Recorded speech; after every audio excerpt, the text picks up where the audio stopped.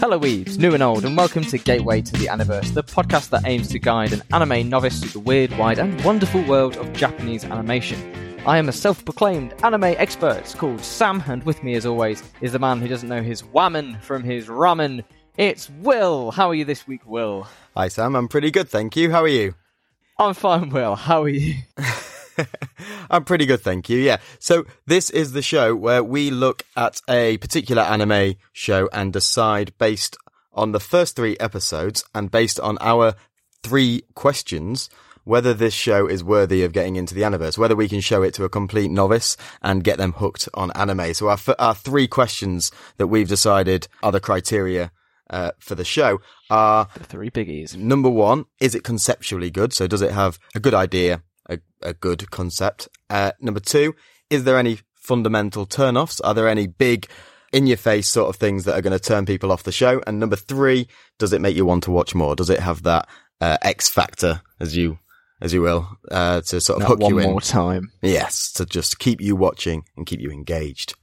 So yeah, that's our idea. I'm a complete novice, so I'm seeing these shows for the first time, and Sam's coming at them again from a bit more of a expert perspective.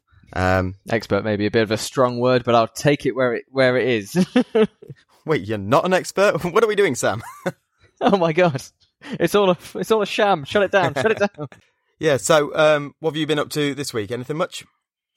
Not a massive amount. I went on a fun trip to the northern part of my area, which was covered in snow. It was absolutely beautiful. So we got some proper traditional Japanese snowshoes, and we walked around in the wilderness, and then got back for a nice warm meal. Oh, I saw photos. I saw photos of those snowshoes. Do you take those with you and put them on when you get there, or did you have to walk around all the way there in these huge snowshoes? Luckily, we drove there first, and then we got given the shoes before we ventured out into the snowfields. But cool. They were really cool. They were made of like willow or something, and they just spread your weight out like the tennis rackets that you see in like old cartoons. And in terms of anime, I after last week's revisiting of Bleach, I went away and watched the first 2 of the Bleach movies. Oh, it hits that perfect nostalgia vibe for me every time, and I'm just really glad that we went back and visited that show. I feel like this show in general is just an excuse for you to relive all your favourite animes. Like every week it's like, so we talked about this episode, and then I went and watched a fuckload of those episodes. And then I went and watched all of this show again. Yeah. All 300 episodes. I don't work anymore, I just watch. Yeah, so this week I haven't watched too much anime. I've continued on. I watched another couple of episodes of Sword Art, and I watched a little bit more of Carol and Tuesday. Which I'm still really enjoying. You're really plugging away at that Sword Art, aren't you? You're really giving it a good country go. Yeah, I don't know what it is. I think it's fairly easy watching. I think, and this is something else that I've come to the realization. A big turn off for me is when I have to watch it on something like Crunchyroll or find it somewhere else. Having things on Netflix just makes things so much more simpler. And obviously that's not going to go down well in the anime community because there's so much out there that's on things like Crunchyroll and that. But for me, coming from a very mainstream background, the interface of Netflix is just so user friendly. I can have it on my phone, I can have it on my laptop, whatever. And it's even got screen in screen now, so like I can do other things on my phone while I'm watching Netflix and things like that. So it's like it's just so easy. And when I have to go to the help as well that Crunchyroll and Funimation are just red hot garbage in terms of their entire interface and the way that the actual streaming of stuff works. It's upscaled sometimes and not true HD, whereas Netflix has all got the original cuts of everything. And like you say, it's just easy because it just keeps flowing. Yeah. It just keeps going and going and going. Whereas Crunchyroll, you have to wait and then it reboots. And if you're not a premium member, then you've got ads to have to sit through every time. Yeah. I think at some point I'll upgrade and go to premium on Crunchyroll, but at the minute I subscribe to every bloody streaming service under the sun, and it's like I just can't justify spending more money on TV shows. Well, soon you won't have to split it at the very least, because recently Crunchyroll and Funimation actually they've merged. Yeah, so they did I saw something about that on Twitter. Yeah, Yeah, they used to have a partnership before where they would share certain titles and licenses before they went their separate ways. But now Crunchyroll's been brought into the fold underneath Funimation now. So everyone's hoping that, does this just mean that Funimation titles will play on Crunchyroll website? Are we going to combine everything together? We're not sure what it looks like just yet, but hopefully that means one subscription. Cool. But it is kind of concerning because that means that Sony now owns the two biggest anime streaming services in the West, and it's completely under their control. Ooh. And, competition is good for things to keep improving. Yeah. And if it's all just homogenized, then I'm concerned that there will be no drive to have to improve the dodgy player. So obviously I'm very naive to all of this. Sony owns what? Sony owns Funimation. Yeah. And they've just bought Crunchyroll. Right, okay. Right. Yeah. Well, we'll just have to set up our own and start competing. Just got to get across there. Get on hey, look, boards. I remember you told me a couple of weeks ago that's how Crunchyroll started streaming stuff. We'll just set up our own. Pirating. Yeah, and we'll go from there. Right. That's the next business plan. We're on it. Perfect. I've also, Sam, been watching a little bit more anime. You've been watching a little bit more? Oh, I thought you said you hadn't watched much anime this week. Okay, all right. I've watched some Why would you lie to me like this? Okay, dude, chill. That was a real gamble you took there with my emotions. Sam, this is a bit. Why are you ruining it? What's going on here? I've been watching new anime, okay? And what have you been watching this week? I've been watching... After you've ruined my segue. I've been watching Kakagurui. And we've already spoken about how to pronounce this, and neither of us feel confident pronouncing it properly, but we're pronouncing it Kakagurui for this episode.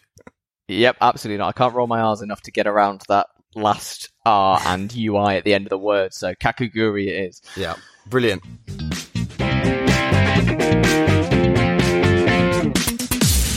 So, Sam, what's this show about? Can you give us the lowdown of what Kakagurui is about? Yeah, sure.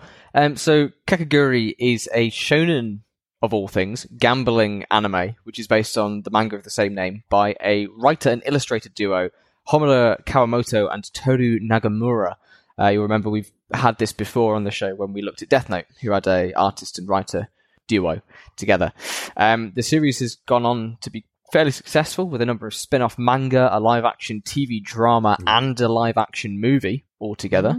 And the version that we're looking at today is the 2017 anime that was handled by Studio Mappa, a studio that has in recent years come to dominate the ongoing seasonal anime landscape, known for their stylish production and hiring of really quite spectacular talent.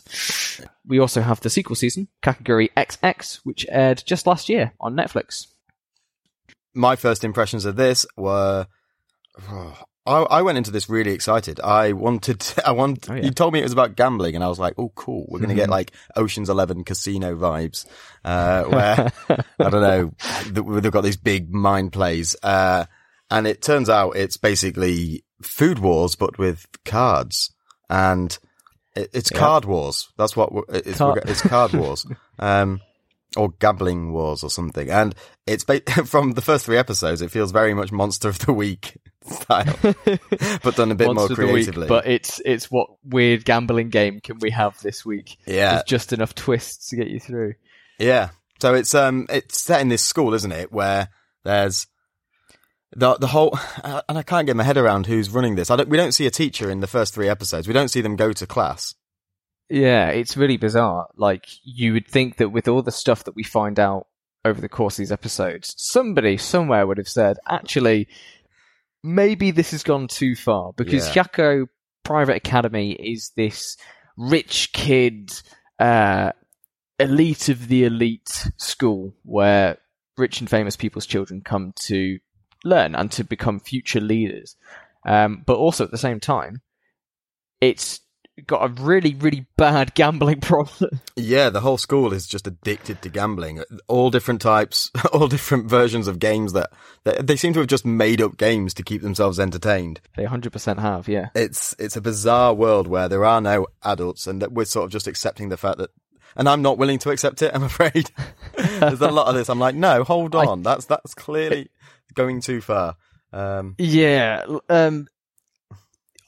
A lot of it is meant to imply to be taking place after school. Yeah, but it's a boarding school. There should still be people there. Yeah, saying, actually, no, maybe you shouldn't be treating your fellow classmates like literal slaves. Yeah. Because we start off by meeting Ryota, who is our point of view character, because he's got just as little an idea of what's going on as we do, except he can handily exposit a few times every now and then. And 20 seconds in, we're met with this gloriously contorted and twisted face of Mary. Oh my god! What is with the faces? Right, they're so grotesquely expressive. Yeah, it's not an attractive bit of drawing. No, it's definitely not. So he's gambling with Mary, and she wins, and he's lost a lot of money, and we get this sense that this is a big deal, and he's like absolutely gutted. But she's just so excited and pretty much erotically charged by this, as many people are when they win, as we find out. when they're gambling. It's they sexualize it a lot, and she's like this. The way they distort the face, it's like really intense, and I'm just like. And interestingly, for the first 3 episodes, I don't see them do this at all for any of the male characters. It's just the girls. Yeah, we the worst we kind of get is Ryota looking shocked, but nowhere near to the degree and intensity that the girls do it for. But it's, like you said, a lot of it is very ugly and very kind of twisted, which is the opposite that you would expect compared to like we said, Food Wars, where they're like, their eyes are rolling back in their heads and they're all blushing. These guys are like snarled demons. Yeah, it's predatory, isn't it? It's like it's that dark side of sexuality. I don't know, it's a weird vibe to go with than passion, isn't it? And keeping that kind of sexual motif going, we come straight into the OP, which is just, it starts with a panty shot and only gets more suggestive and kind of charged. Honestly, the intro is probably the OP is probably my favorite bit of the entire. It's so good. It's a really good OP. It's fucking phenomenal. Yeah, it's so jazzy. It's like dominatrixy. It's got these weird and quirky transitions and abstract scenes that just sort of blend into one another, like kaleidoscope-esque stuff going on. It's really this kind of Alice in Wonderland vibe, isn't it? That they've kind of arrived at this dinner party and everyone's on the menu, especially poor Ryota, who gets properly grabbed by Yumiko. Yeah. And the animation throughout the entire opening is stunning. The series was directed by Yuichiro Hayashi, who storyboarded the OP as well, and everything flows so nicely with the music. It has that, similar to last week when we talked, the week before when we talked about Carol and Tuesday, that almost rotoscoped vibe with the way that they're dancing and moving towards each other, but it's still kind of more fluid than what I feel a rotoscope should be. Yeah. So I'm just, I played it every single time. Yeah. Never hit skip. Yeah, me too. It's a really cool OP, and like I say, best bit of the 3 episodes. I see where you're falling early, I see. Yeah, so we find out that, what's he called? Ryota. Risotto has become a house pet, and we're already getting these. They're setting the standard early, aren't they? There's constant shots of people's legs and people's arses. Short skirts. Yeah, and people are having conversations, and we're looking at their arses and their skirts and stuff, and it's like, oh, okay, so fan service is on the menu today, and we get introduced to our main character, really, or our secondary character. Yeah, it's weird because we're introduced to Risotto first. Yeah, but then Risotto, but then we're introduced to Yumiko. Yeah, who is the one who's featured heavily in the OP and in all the trailers and the posters. So she's kind of the true main character. But it's done from a third perspective, isn't it?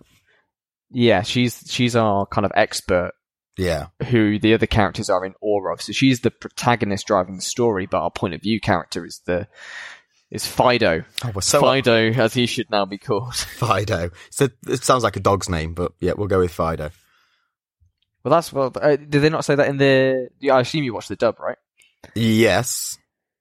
So in the sub, they're all called house pets as kind of a blanket term. Yeah. But then individually, boys are called Fido. Yes. And girls are called Mittens. Oh, so Fido is literally meaning dog.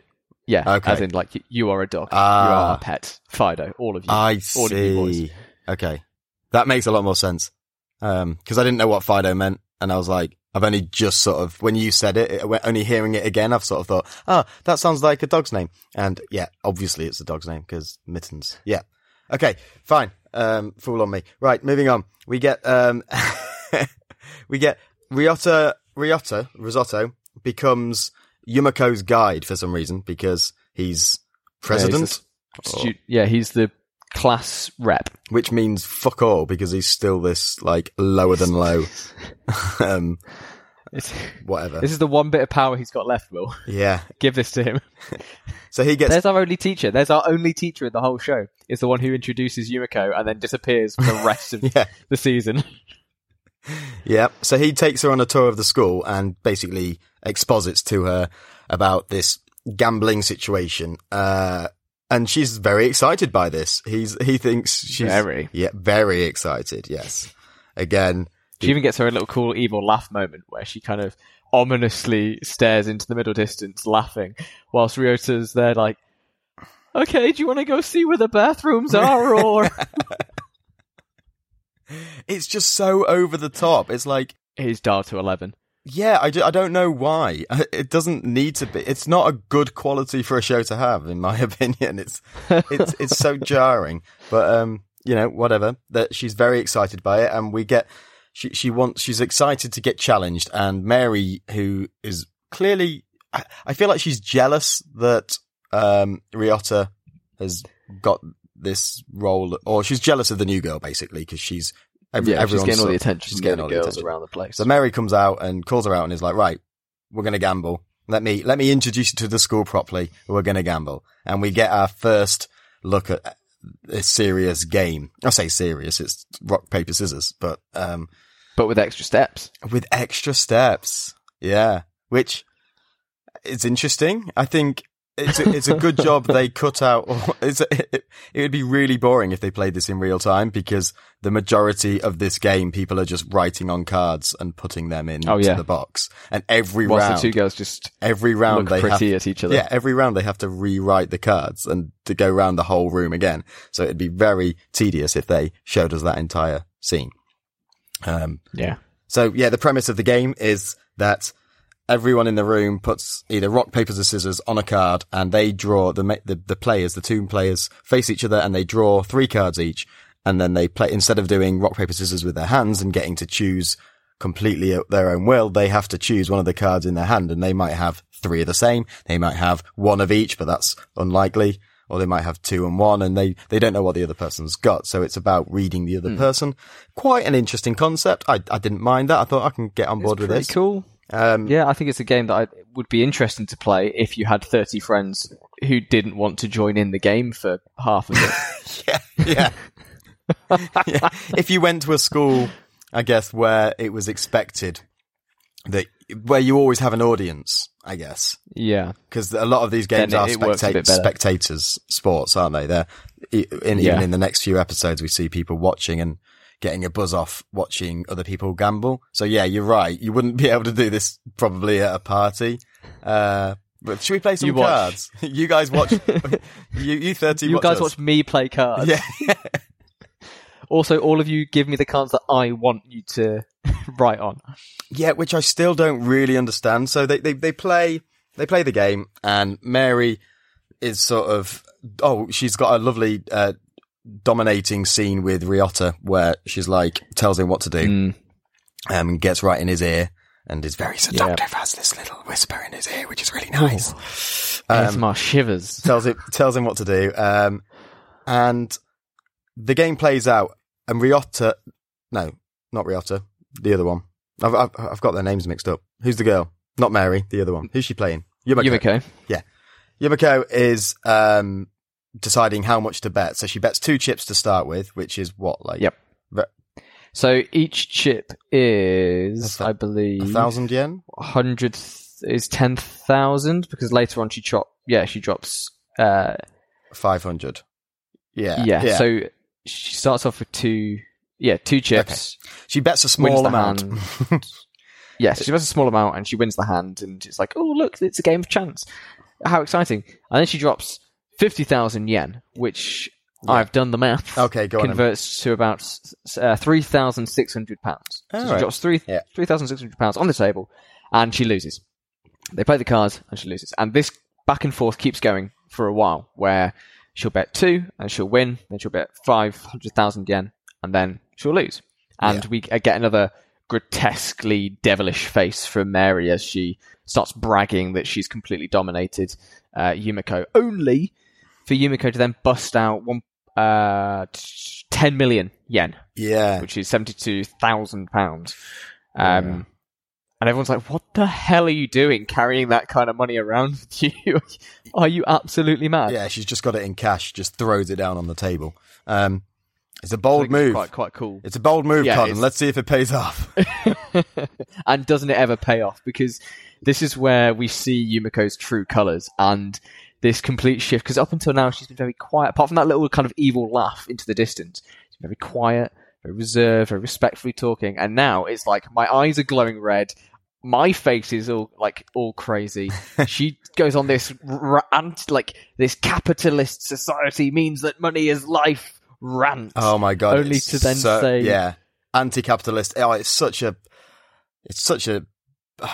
I don't know what. It's very intense, and it's like she's just. It is, but it makes a good point because she's like, in capitalist society, money equals life. Therefore, the people who like to gamble must be the most completely batshit insane of us all. Hey, that's me. Yeah. And she says, there are no good characters. It's like there are no good characters in this show. There are just lots of batshit crazy people. It's just degrees of madness, yes. Isn't it? And this is where we get the name of the show. Oh, right. Because she says, let's get our gambling freak on. Which in the sub is, she says something along the lines of, let's Kakagurui. Oh. Which means betting madness. Oh, right. Okay. Okay, there we go. Yeah. We've got the roll title. Sequence. Roll credit. Okay. I gotta say, I related to Mary when she was sat there with like one eyebrow like through her hairline going, yeah. What is with this girl? Yeah. And again, even throughout that, she sort of gives this big speech, and then there's still every chance she can lose because she feels like she's sussed Mary out. She realises that the game's fixed and she's got people voting a certain way. Which I don't get. I still don't understand how she cheated, because she's got, what's he called? Ryota. We find out later on she's got Ryota behind Yumiko, making signals. What are the signals?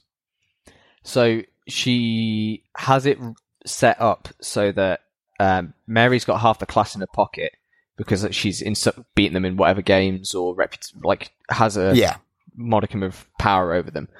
And so she needs the majority of the deck to be paper and rock. Yeah. Because then that way, no matter what she throws out... Yeah, if she throws out paper, she'll either draw or beat rock. I get that. But I don't get what Ryota's doing. I think he's signalling for which cards to... Because I'm not sure whether the entire deck of cards gets refreshed, or whether just the 6 cards that get drawn get refreshed. Because if so, then he's able to say to the ones who are on his side, okay, so we need more of these because... Yeah, you know what? I don't know. I don't think his role is important whatsoever. Like the reason he's a cheap twist. Isn't it? To show that he's involved in it and I don't know, to owe some sort of debt. It doesn't really seem necessary. I think if she's got that power and people know to vote, the people seem to know that she needs rocks and paper to win the game. Yeah, whatever. I don't know. It is what it is. Either way, yeah. Yumiko ends up winning Yeah, she outs this entire plan. Yeah. And then says, okay, so all I've got to do is play scissors then and I win, right? You play paper. You think that if you play paper, you win automatically. Yeah. But if I play scissors, then I win. And I win all like 20 mil or whatever it is. Yeah. But and again, this is another thing that I really don't get, because Mary says, she says there's hardly any scissors in the deck. So even if Yumiko draws one, she wouldn't play it. Why? Why wouldn't she? She says it doesn't make sense for her to play the card. I don't get that. Yeah, I guess it's like a mind game thing, because they say at the start that you have to try and figure out the pool. So if you figure out that the pool is, I think if Yumiko thinks that the pool is mostly rocks, right, then she won't throw out scissors. Yeah. Because because all the past rounds have had the pool as being mostly rocks. Yeah. It should be like it's the fear in her now that she's not going to play that that goads her into either tying or losing. Interesting. Anyway, whatever. Yeah. She wins. She calls out a plan, and she goes with scissors, and it's like, damn. And Mary is now embarrassed and like goes into meltdown. She doesn't have the money, and so there's this thing. Everyone in this series is either crying, sweating, or drooling, and I can't help feeling that the moisture in this series is supposed to be very sexual somehow, and I don't like it. Yeah. It makes me feel uncomfortable. I've not seen this much sweat since the most recent season of Haikyuu, but at least then you can justify it as, they're actually exerting themselves, as opposed to just getting unreasonably turned on by gambling. Yeah, it's intense, and it's like, oh my god, why is everyone so moist? It's not yummy. Yeah. So Yumiko's happy that she's got to gamble a true gambler's game. She says she likes games where there's a true sense of chance and skill involved. She doesn't like a game that she's certain to win. She doesn't like a game where she's certain to lose. She likes actual gambling. This Kakagurui point, I suppose. And to show her thankfulness for Ryota showing her to a fun game and explaining things to her, she gives him like 10 million yen. Yeah. Yeah. Which he then pays off his debt. So which we find out in the beginning of episode 2, but it doesn't really matter. He pays off his debt, so he's no longer Fido. And yeah, they're now a lot of money they're now to friends. Just chuck out there. Yeah, but it sounds like she's got a lot of. That's another weird thing, because like episode, I guess she could be lying in episode 2, but we'll come into that in a second anyway. But she says something like, "Oh, I can't afford to pay back that 20 mil," and she gets really upset. And then the next game she drops 40. Yeah, and is like, "That's nothing to me." But then we'll get to that bit when we come to it. There's a thing behind it. Yeah, I feel like I get why, but yeah, we'll come to that. So then, end of episode 2, we get the ED. Yes. What did you think of that? Has a really good song, really fancy, funky underlying beat, and a really nice, smooth. It was meh. It was meh. I quite liked it. Fair.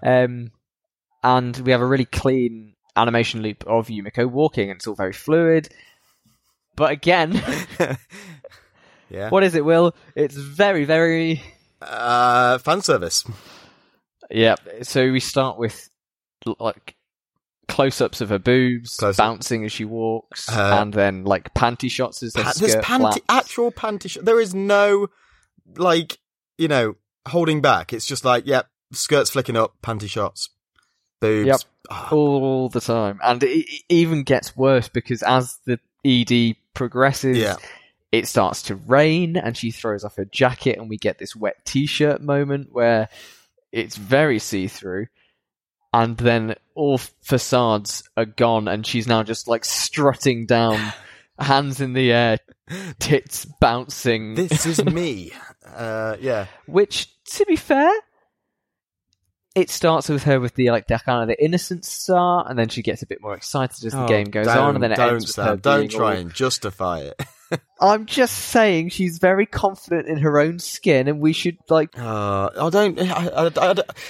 You've played it now. You've played that card. That artistic interpretation, that metaphoric butterfly. She's coming. Do not out. get me wrong. 100%. This is it's a shonen, so this is pitched at boys. Yeah. So, like, clearly it's there for that kind of... You don't see Ryota walking behind her in, like, the same poses, but that's...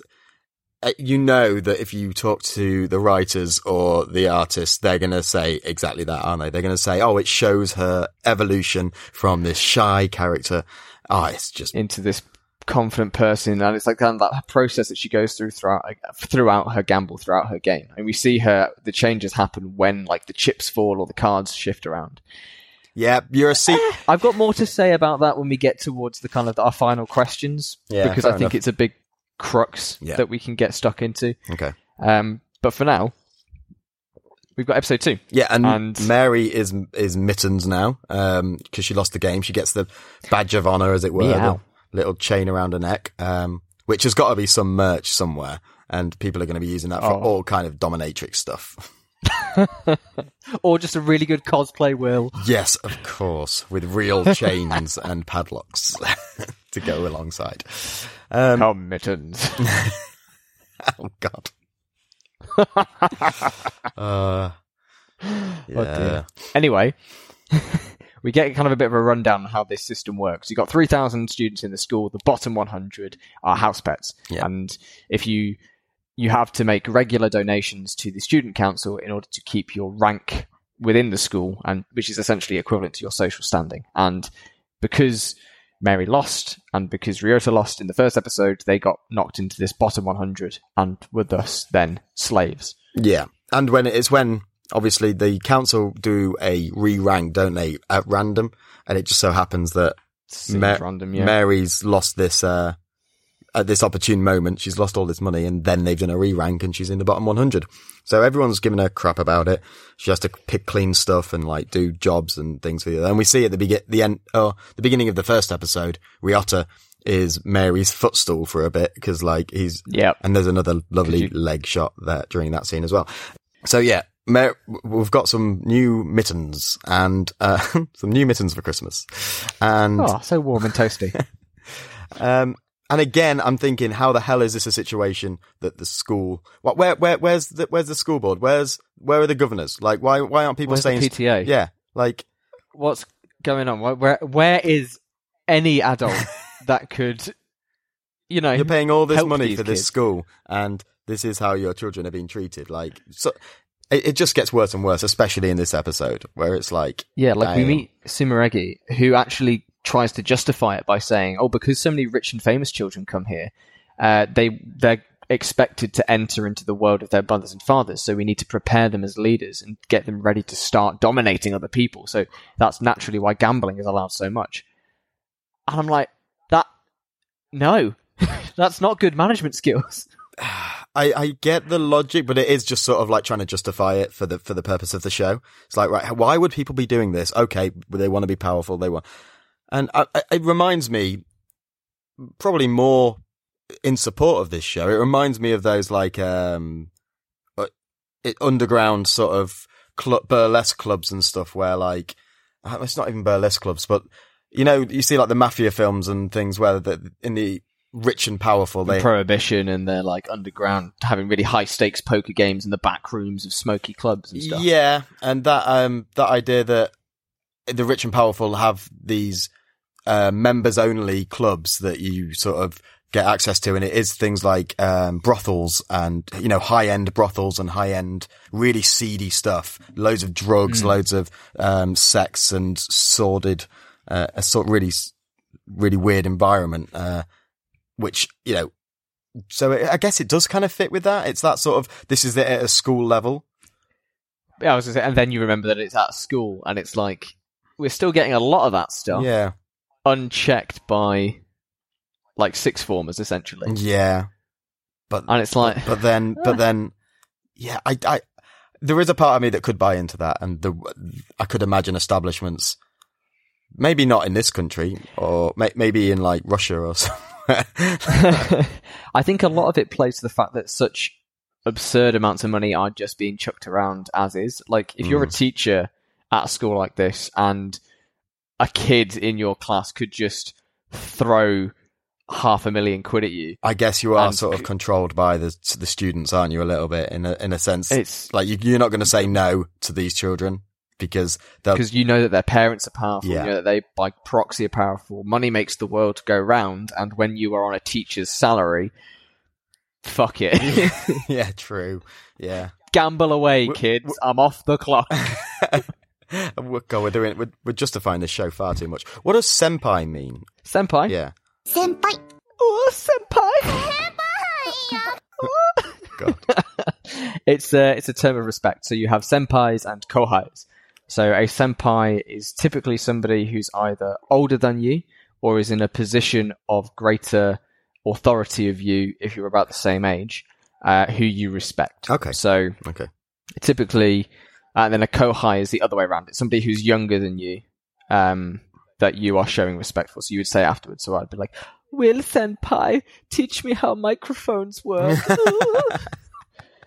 But obviously that it's over the years, If especially if within the the audience anime could see the community, sweat on my face after that statement, oh, they'd be getting all sorts of vibes. Orgasm face away. We've got more Kakagurui to talk about. Okay, so moving on, where do we get to next? Honestly, the next 3 lines are things about zooming in on people's asses, and we meet it's Itsuki. Oh no, you've got her down as something else. What have you got? Oh, Sumeragi. Yeah, Itsuki Sumeragi. Yeah, and who is a card player. She is a card player. Double Concentration is what I've got down as the name of the game, yep. And that's the one. It's our monster of the week for this episode, and we get a little bit of backstory, which does become important. Her family owns a toy company, a big toy manufacturer, and they make lots of toys. And so including this brand of cards, which she, unapologetically sells on camera to her student body.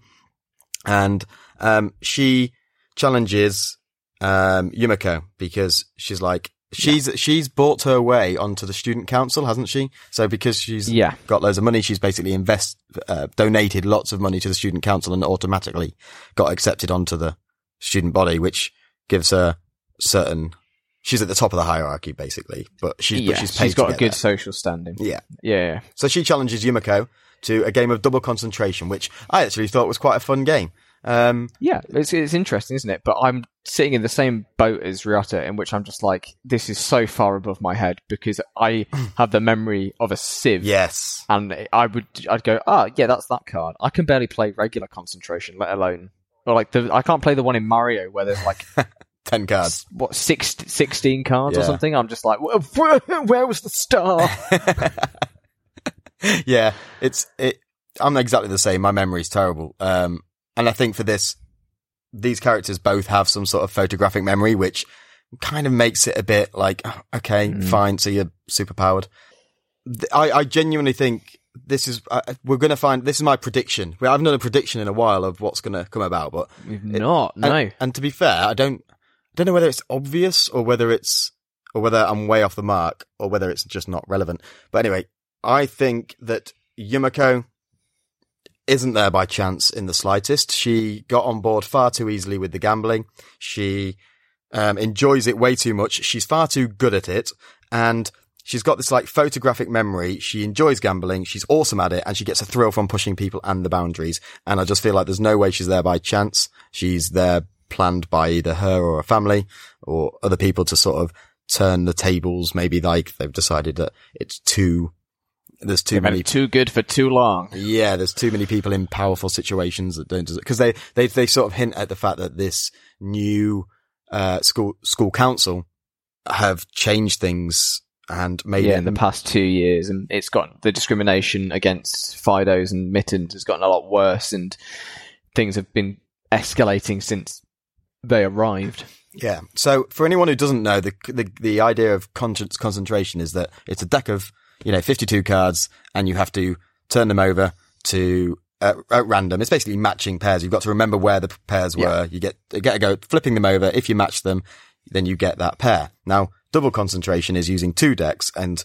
you have to get, instead of matching the same numbers, you have to match the same number and the same suit. Yeah, so it's like 10 times as hard. There's only one pair out there that you can match, and there's twice as many cards. So It's a real game of memory skill, and we find out that the main character, the main protagonist for this game, Itsuki, is really good at this game. And they play the first game, and Yumiko nearly wins. She gets close, but she loses, and we find Itsuki has donated the 20 million yen for her to play because she couldn't afford to play. So now Itsuki's won.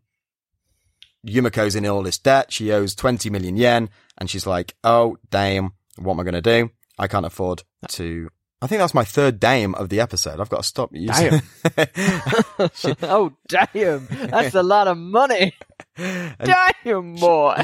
She puts on these tears, and she's like, let me play again. Let me play one more time to try and win back my money. And we get... Itsuki's like, okay, we can play again, but this time... I want your nails.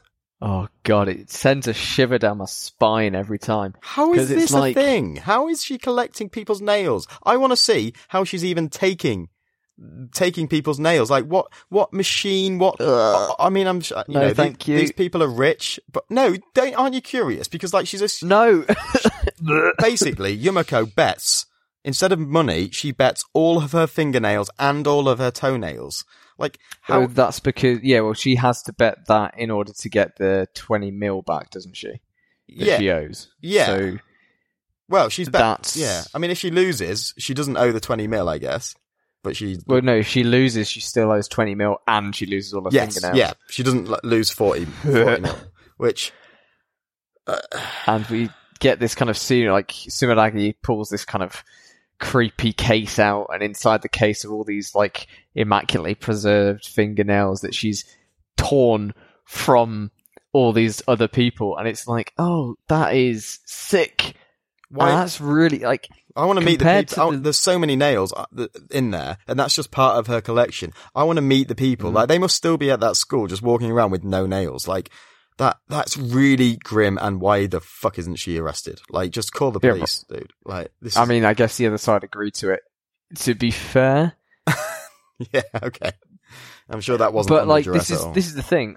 The amount of money being thrown around for a game of chance, for me, I don't really enjoy gambling too much. Yeah. So this is all really ridiculous to me. And then to get to the point of having so much money that the alternative is physical harm, I can relate to physical harm a lot more than I can to 20 million yen. Yeah. So that for me is a bit more visceral and gets in, I suppose, hooks me in enough to kind of be like, oh, well, that's actually like some stakes that I can... Yeah, but it's contrived stakes that, like, why you wouldn't agree to that? I mean, she would, because she figured... So basically, everyone in this bloody school is cheating. And it's Yumiko's job to sign, and I think that's also what sort of links me to this sort of like infiltration. Everyone seems to be cheating, and that takes an edge off me. It takes something away from this show, because I wanted to go into this and get some like really cool gambling, really cool double bluffing, sort of like Death Note style, like Battle of the Minds. And it just turns out everyone's cheating, and it's Yumiko's job to somehow suss them out. To still figure win. out what the play is, and then also it's a different kind of mind game, isn't it? Yeah, I don't think you're going to hook people in with the gambling when that's the end result. Because again, the stakes don't feel as high if you've got one person who's in this position of absolutely going to win, and the other person's job is kind of explicitly to figure out the cheat and then win. Yeah, it doesn't. It's kind of always assumed that they will figure it out, which doesn't always happen in this show, to be fair. No. But for me, I feel like the amounts of money that are getting hurled all over the place, they don't mean anything past a certain point. No, because it seems like everyone's just absolutely loaded, including Yumiko, which we find out in episode 3. But it's also that I feel like the nails ground it a bit more enough for me that it's like, oh, that's actually kind of dodgy. So now I'm actually kind of a bit more invested in this game. Yes, the reasoning's contrived because it's just appealing to Sumeragi's like masochistic, sadist ways, and inflicting pain on people for her having won. Yeah, but then knowing as well that she's cheating to do it, again, it takes out that true wit and beguilement out of it. For me, you sort of hit it on the head there, where you said about it's just her figuring it out each time, and I feel like going forward, that's what's going to ruin the show for me. Like already by episode 3, I'm thinking, right, so this person's going to be cheating, and she's going to have to figure it out, and the show's going to have to try harder and harder to come up with new and interesting ways for that to happen, for them to cheat, and for Yumiko to figure it out. And I feel like it's just going to become a bit of samey, a bit sort of same old. But yeah, hey ho, it's just a vibe I'm getting already that I'm just like, okay, so this person's cheating as well. How? Okay. The monster of the week this week is more cheating. Yeah. So the game carries on for a bit, and we get into the second game, and Yumiko gets to go first, and the very first cards that she turns over are a matching pair. Yeah. And we find out that there is some special ink on the cards that, when heated, display a certain pattern, and then it fades, which Sumeragi has perfectly memorized.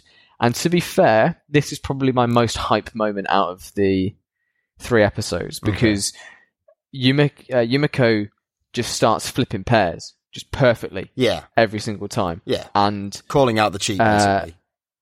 Yeah. And the fact that, oh, well, if people know that your company has been producing trick decks, then you're going to lose all credibility. And Sumeragi, we get this internal monologue of her going, it's fine, she'll mess up eventually because no one's got like a memory that good. So then as soon as I get a turn, I'll just do it perfectly and win. And then she keeps saying, when I get a turn, when I get a turn, when I get a turn. And Yumiko just flips 54 pairs of cards over and just goes, I believe that means that I've won. Yeah. Bitch. Yeah. But again, to me, it's sort of like, she's too OP.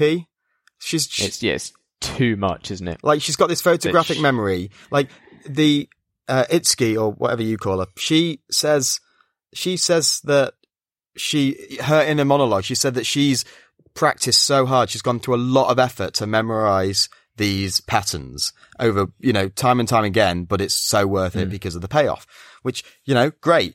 She's worked hard at it. But then Yumiko comes in and memorizes them all instantly. And she says something which I don't agree with. She says, it's a good job you use the same decks, or the same, they have the same patterns on, because I memorized them from the first game. Surely that has no implication, because you're just looking for the same patterns, aren't you? You're looking for that pattern replicated on that card. So you're looking for pairs. It's basically, so having the same patterns, they're all going to be in different positions. So you're still going to have to look at these fresh decks and figure out where these patterns are. And whether they're the same patterns or different patterns shouldn't really matter, because you've just got to memorize where they are.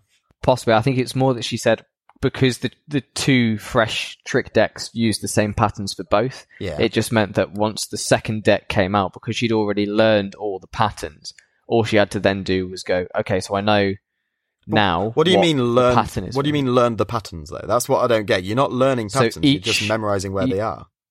No. So each card had that marking on the ink, right? Yeah. A certain part of the pattern on the card had ink to make them all look the same, and then once they've cooled down, the card, a specific part of the pattern on each different suit and number would fade away, representing that card. So then all she had to do was look for the 2 cards that had the same missing piece of ink, and then flip both of those, and then they would be the same card from the 2 different decks. I completely agree. So so the second deck, so both decks have the same. So say it was like a 2 of clubs. Yeah. Both of those 2 of clubs will have the same bit disappear. Yeah. So then in the first game, she's using that first game to figure out, okay, so that's the 2 of clubs and the pattern on the back was this.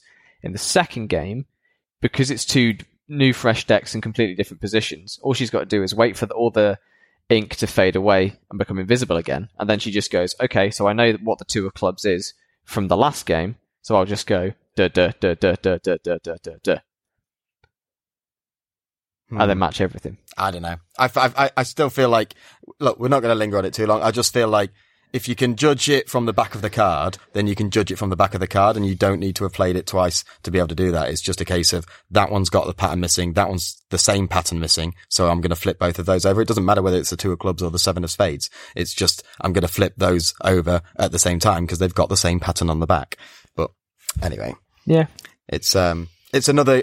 For me, it's another version of Ryota being stood behind her and having expositing. Yeah, having this extra role in the game, which isn't really necessary to make the play. It's just something else.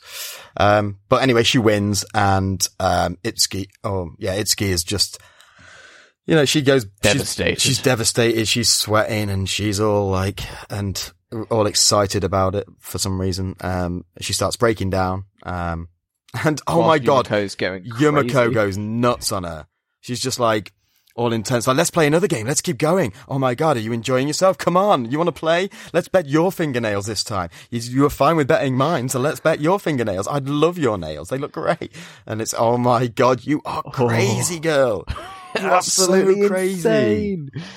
Which is enticing. It's different that you don't necessarily like this character, but you love to hate her. You just want to keep watching to see what she's doing. So you want to see just how mental she gets. Yeah. Which is kind of fun. Yeah. I mean, there's some really excellent animation flourishes while she walks towards her, and like the way that her face is contorting and the glowy eyes. And there's even like a bit of a voice filter going on. Yeah. And then for Tsuragi to just break down crying and be like, I don't want to do it. I can't possibly do it. And then it just cuts to Yumiko just like, wow, that's a buzzkill. Yeah. It's just like, you got me all worked up and hot and bothered, and now you're just going to blue ball me. Yeah. Screw you. Ryotaro, find me another game to play. They march out. We get a small insight into the council figures.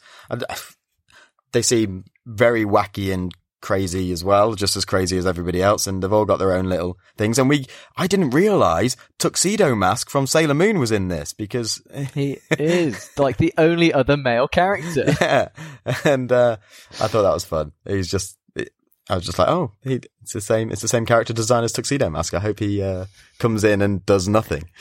And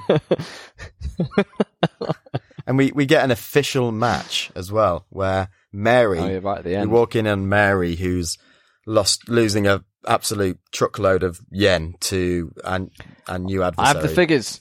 She's 49.6 million in the hole, which is £358,000. And she screams, and it really hurts my ears. Like, she does this. Oh yeah, she properly goes for it. Yeah, so she loses all this money and we find out in the beginning of episode 3, which we're on to now, that when you are what are they called? A house pet. Yeah, when you are a house pet, you get one chance, one shot. Do not miss your chance to blow. This opportunity comes once in a lifetime.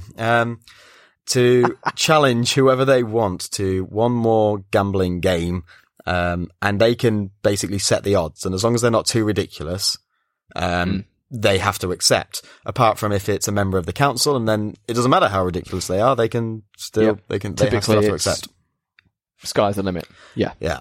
And she challenges, I don't know this character's name. What's this character? This one is Yuriko. Yuriko, yes. Yuriko on ice. And she... Yuriko in kimono. Oh. On ice. On ice. Yeah. we were introduced to a new game. So every episode we've got a new game, and this one's interesting. It's roulette but with extra steps. Yes, it is. Yeah. Yeah. I love roulette though, so I was a bit biased towards this. I love it. See, I initially, when watching it, was just completely bamboozled about what the hell was going on. Yeah. But then, so basically there are 10 swords that you rattle around in a cup. Yeah. And then you slam down onto an approximation of a roulette board.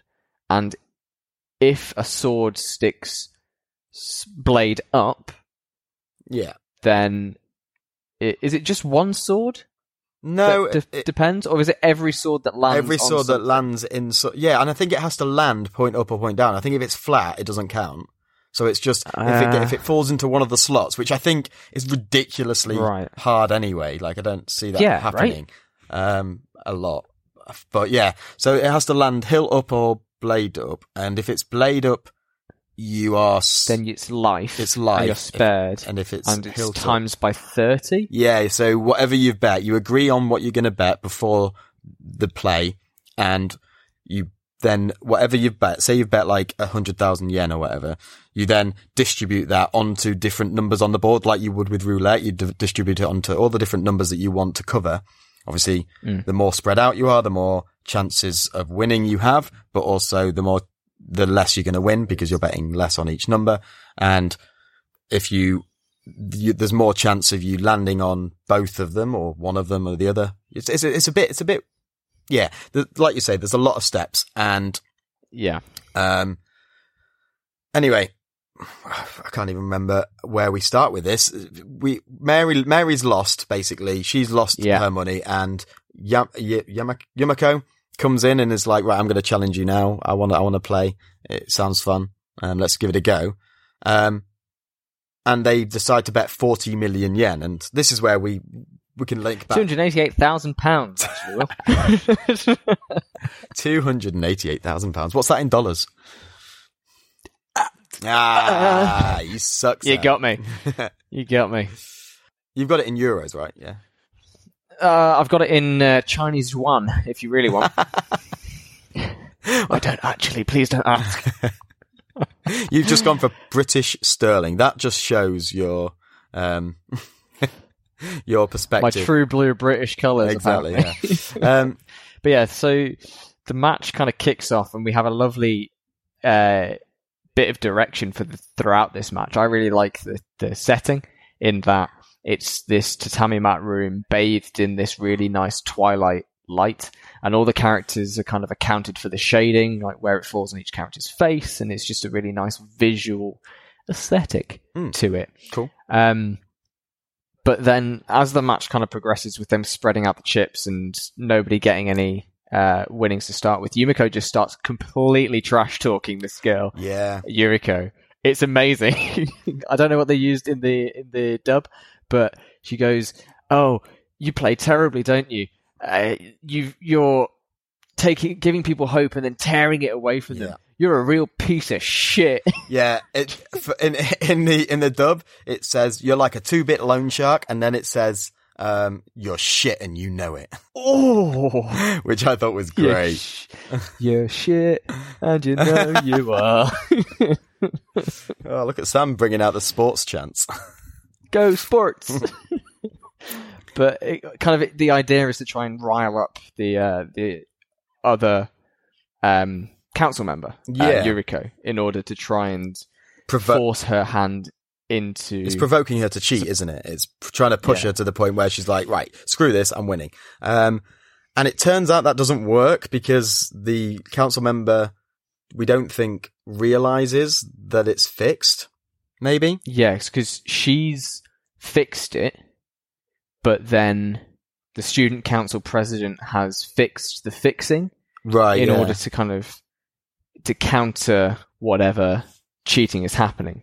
Because I think if a student council member is going to get caught cheating, then that's going to do damage to their rep and whatever else. And the student council president ain't having any of that, so she storms in with a bunch of other wackily designed characters, essentially just to say, finish the bet, and get on with it. Yeah. So it turns out that Yumiko, but there's a magnet in there's a magnet in the dealer's hand that attracts one of the swords that also has a magnet in, so that they can manipulate where the sword lands. And there's this big reveal that this is a really ingenious way of betting because it's not surefire. You can't win every time. It's a lot of it is by chance, so you're still going to lose a good chunk of the time. But on average, and over a long time, you're going to be better off. You're going to be in the green, or in like those really crux situations, or those really kind of you need a win. You can then force it in your favor. Yeah, but I don't know. I feel like it was still because you can't dictate where the other swords are going to land. You can't dictate where. There's too much still left to chance to secure it in any one situation. I think it is generally just over the long haul. I like Yumiko's line of, this isn't a a game for people who want, for people who are good at gambling. It's a game for people who are rich. Yeah. No, I like that. And she provokes the council member so much, and then she bets everything on one number because she feels like that's where it's going to land. Again, I'm not sure how she's figured that out. I'm not sure how she's figured out where the sword's going to land because it's different to wherever the person manipulates it to. But I don't know. Anime be anime. And also, I don't know how the judge knows where it's going to... I guess she's just practiced it. She's memorized the board. But like dragging her hand across the cup to the place. Maybe that's it, because Yumiko does do like that gesture, very loose gesture,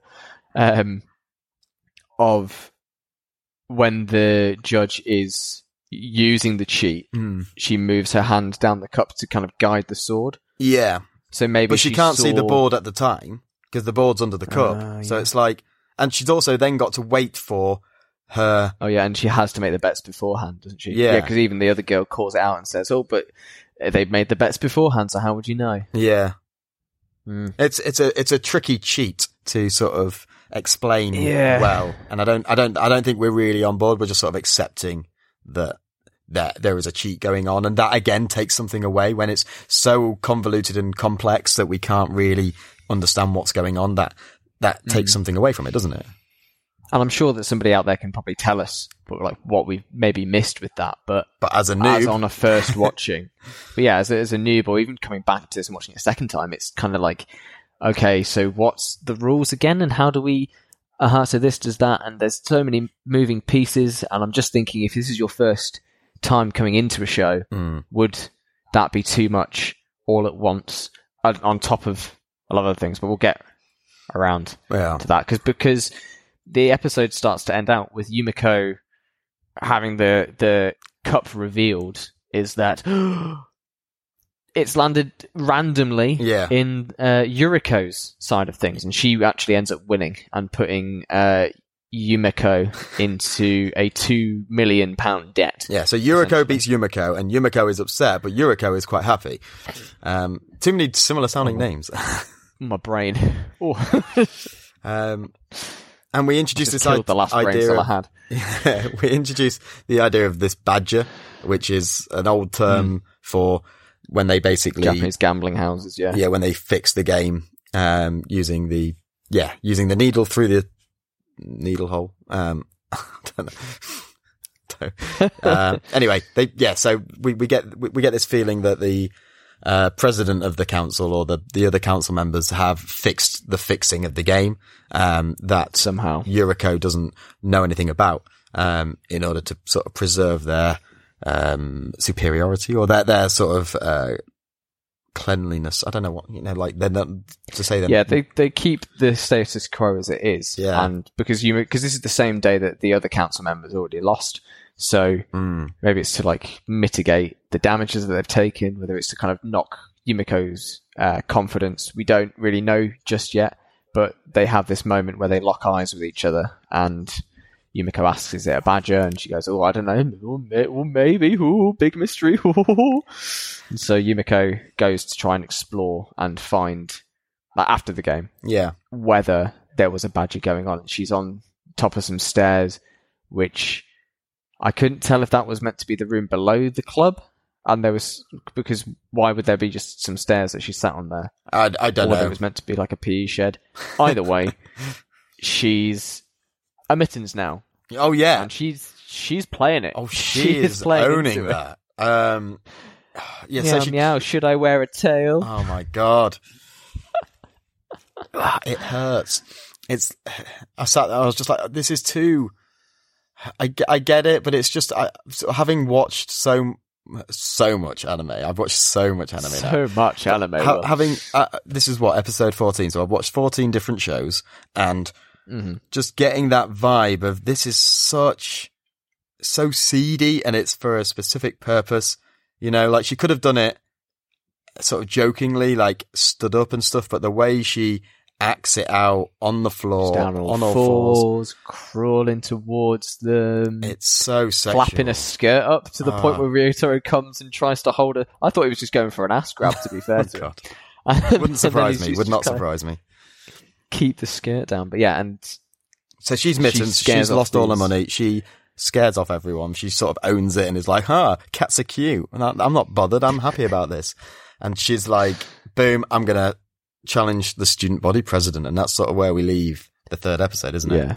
Which kind of ties into the beginning of the episode. So luckily at the start of the episode, we hear, oh, well, our mittens can challenge anybody regardless of the game, blah, blah, blah. So you kind of leave off with that element of, did she intentionally lose? But then the fixing of the fixing implies that no she didn't. It's just maybe it's just a coincidence. Yes. Yeah. And yeah, that's it. That's the first 3 episodes of Kakagurui. That is the first 3 episodes. Do you have any odds and ends, Will? Not really. It's a seedy show with seedy characters and very intense. I like the animation. I think the animation style is very crisp. I mean, it's a modern anime, so you'd expect it to be pretty high quality. It's a Netflix show as well, so they're usually pretty decent. Yeah. Yeah. It's got some good character animation, like you said. The faces, for me, are always the highlight, just because I'm just trying to see how much more weird they can make them go. Yeah. Whether it's, if nothing else, like the sheer emotion that is displayed by these characters, whether it is arousal or fear or anger, it comes across very well. Yeah, yeah. And I think in general it is directed very well. Like the choice of, apart from like the lingering ass shots and some choice angles, I think like the way each game takes place in a different style of room, like a shuttered classroom or in the middle of a storm and that kind of twilight light coming through. All the locations are quite interesting, and the way that the characters talk to each other is cool. Especially like when one of the council members or the opponents is explaining their trick, and time seems to stop, and they're talking almost to the viewer and walking around like stopped time. I like that kind of neat flourish to avoid just exposition. Yeah. Okay, fair enough. I think we need to move on to our evaluation, Sam, and ask ourselves those 3 questions.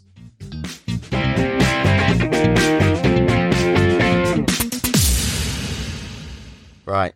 Okay, here we go. The first question, Sam. Is it conceptually good? This is hard. So I think it is a strong concept, because hearing, it's an anime, but gambling. Yeah. Is interesting, because I think most people have gambled at least once in their life in some way, so you can kind of relate to it in that way. And by animifying it, it's also very mainstream, isn't it? Gambling. It's it's in the public consciousness a lot more than say, I don't know, volleyball or robots. Anything else. Robot. And by turning it into an anime and making it so over the top and stylized, it tries to kind of show that dopamine kick you get when you win a hand at poker or something like that, except your insert characters here are horny anime girls. Yes, they are. What about you? What do you think of the concept? I think we sort of managed to convince ourselves that this is a good concept halfway through this episode. I would have said originally no, because there's so much in this that sort of seems contrived. But the way we talked about these political figures and the way that we know in history there's been these like gentlemen's clubs, these private members clubs that have these really seedy tones to them, and that they're sort of like way off the grid. What they could be like, just a shop front or an abandoned building down a normal high street that no one knows about. And there's all these things going on, this prostitution and drugs and stuff going on inside. I think this could reflect like a high school version of that. So I did think, especially with that much money running around the school, exactly, it makes it make a bit more sense. So I think conceptually, this sort of underhand, weird, seedy gambling world at a school it could be really intriguing. And I think conceptually, yeah, it's pretty good. I think what kind of cements it for me is that there is an entire subgenre on My Anime List and other kind of aggregate sites of just like anime about gambling, because it's clearly popular enough to have multiple shows of that ilk. And the way that this sets itself up as a high school anime, but intense gambling, is interesting. So, cool. Yeah, I think conceptually it is good. Okay, God. But Will, I need to ask you. Yeah, go on. Are there any fundamental turn-offs that get in the way of the viewing experience? Not really. No, I don't think any. Cool. Right, book closed, and on to the last question. Of course, there are some big fundamental things that could be turn-offs, and we have to kind of decide whether we think they are or not. There's the over-the-top sexual representation of these characters. There's the sweating and all the moisture running around this place. God, they need to turn the aircon on and just, cool off a little bit. There is no time for cooling off in any of these episodes. It's very much like it's always intense, always about the gambling, always about their feelings towards that. Yumiko even using kind of the same sort of terminology where she goes, "Oh man, this is such a buzzkill. You got me all hot and bothered, and now this." Yeah. It kind of everything comes back to it. I'm going to devil's advocate you a little bit with it, okay? Because I agree that the over sexualization of it all and that kind of it feels so much more perverse. It does, yeah. Because everybody else is reacting to it as if it's weird that she's turned on by it as well. So it's not like Food Wars where it's meant to be, oh, they're just really enjoying the food. Here, everybody else is kind of freaked out. But all the creepy faces are accepted. All the creepy faces are sort of like, that's just how people react when they're having fun. And they're so, exactly. The faces they pull remind me of the Titans from Attack on Titan. Oh my God, yeah. It's just that weird sort of. But somehow even more horrifying. Yeah. Go on, what's your devil's advocate? But yeah, so I agree with all those points about the sexualization. But I think that thrill of gambling and that link to sexual kind of gratification and that link there is a real thing, and it is Yumiko's kind of character trait. She gets off on, or she finds gambling really exciting and really arousing for her. It is a real thing. There are studies on it. I checked. I don't doubt that. But my issue, even within that devil's advocate point, and saying, okay, it's tied to this character trait, and can we show this in a adult way? Does that then justify everything else? Like the fact that she moans and grabs her crotch and bites her thumb. That when she enters her Kakagurui mode, there's a splash sound effect as she grips her breasts and thrusts her bum out. And thank you for demonstrating that on camera. That was really good. I like that. Sign up to my OnlyFans for just £10 a month. Oh dear. Yumiko should start an OnlyFans. She'd clean up. She would, yeah. Because the character designs, again, are really, really attractive character designs. The problem is... Well, 70% of the time they are, but when it's just so horny. Yeah. And also the gambling itself. I think the made-up games, for the most part, are mostly sound, but when you have to explain a brand new game every single episode, you're kind of losing any chance at real characterization in lieu of having Ryota just go, and this is how this thing works. Yeah. Look how impressed you should be that everybody else knows how this thing works and you don't, so I will explain it to you. I think these games are made up and based on some other game and stuff, and I think that they're going to have to work really hard to keep that going, to come up with interesting ways to gamble, more extravagant ways. And it honestly, I know we sort of joked about Food Wars being similar, but I feel like the way you've talked about, I don't know whether I think this was off mic, but the way you talked about how Food Wars develops and how it becomes more extreme and more unrealistic and things like that, I could see this going in the exact same way, where like elements are brought in to try and top previous episodes, and it just becomes ridiculously outrageous. Obviously, that's not a judgment in these 3 episodes, but I just get that feeling that that's the way it could go. So does that come into that final question for you then, of making you want to watch more? If that's how you feel about how you can see this series going, I guess. How do you feel about carrying on? I don't know. I think I'd want to watch a couple more to just see how it develops in the near future, but I have got my reservations about it, and I do think it's quite intense and very intense. And I think overall that the over complicated games, the fact that there seems to be some things in there that aren't needed to do with like the character, extra levels or depths to these games that to explain it aren't really necessary. The sexualization, the faces, the intenseness of it all. Yeah, I just don't feel like it's got what it takes to be in the universe. There's not enough there to override that for me. What about you? So I was kind of yes and no, but you've pushed me more towards no there, to be honest. I think, like you said, I don't know if I could go through another 9 episodes of learning about a brand new game and then just watching Yumiko figure out how to cheat at it, or whilst she just gets off in the background. Yeah. Like, for me, the most arresting and interesting out of these 3 episodes was episode 2, when it got to the point where the nails were getting put on the line. Yeah. Because that sense of stakes there is tangible. It's not life-threatening, but it's just kind of gross and horrific enough that there's going to be a lasting impact. And they mention about the side effects that you'd have. I think it goes in very early with these huge sums of money. And I don't think every week I could just watch them adding another couple of zeros to the end, because that doesn't mean anything to me. No. And I think they try and make it comparable, don't they? That's what the league table's about, and like the rankings, because then it doesn't matter what the amount is, you're comparing it to everyone in there. So it's a comparable judgment, isn't it? Yeah. And I feel like I have the same worry as you, that if they kept going in terms of kind of physical punishment, they'd peak too early with a life or death situation, and then from that point onwards, it's like, oh, well, if every game's life and death or $1 billion, trillion, $1 million, then what am I worried about? Because the status quo is just going to eventually reset itself, even if she does lose 1 or 2. So, yeah, you've swayed me round to say, no, I don't think that I would continue to watch more.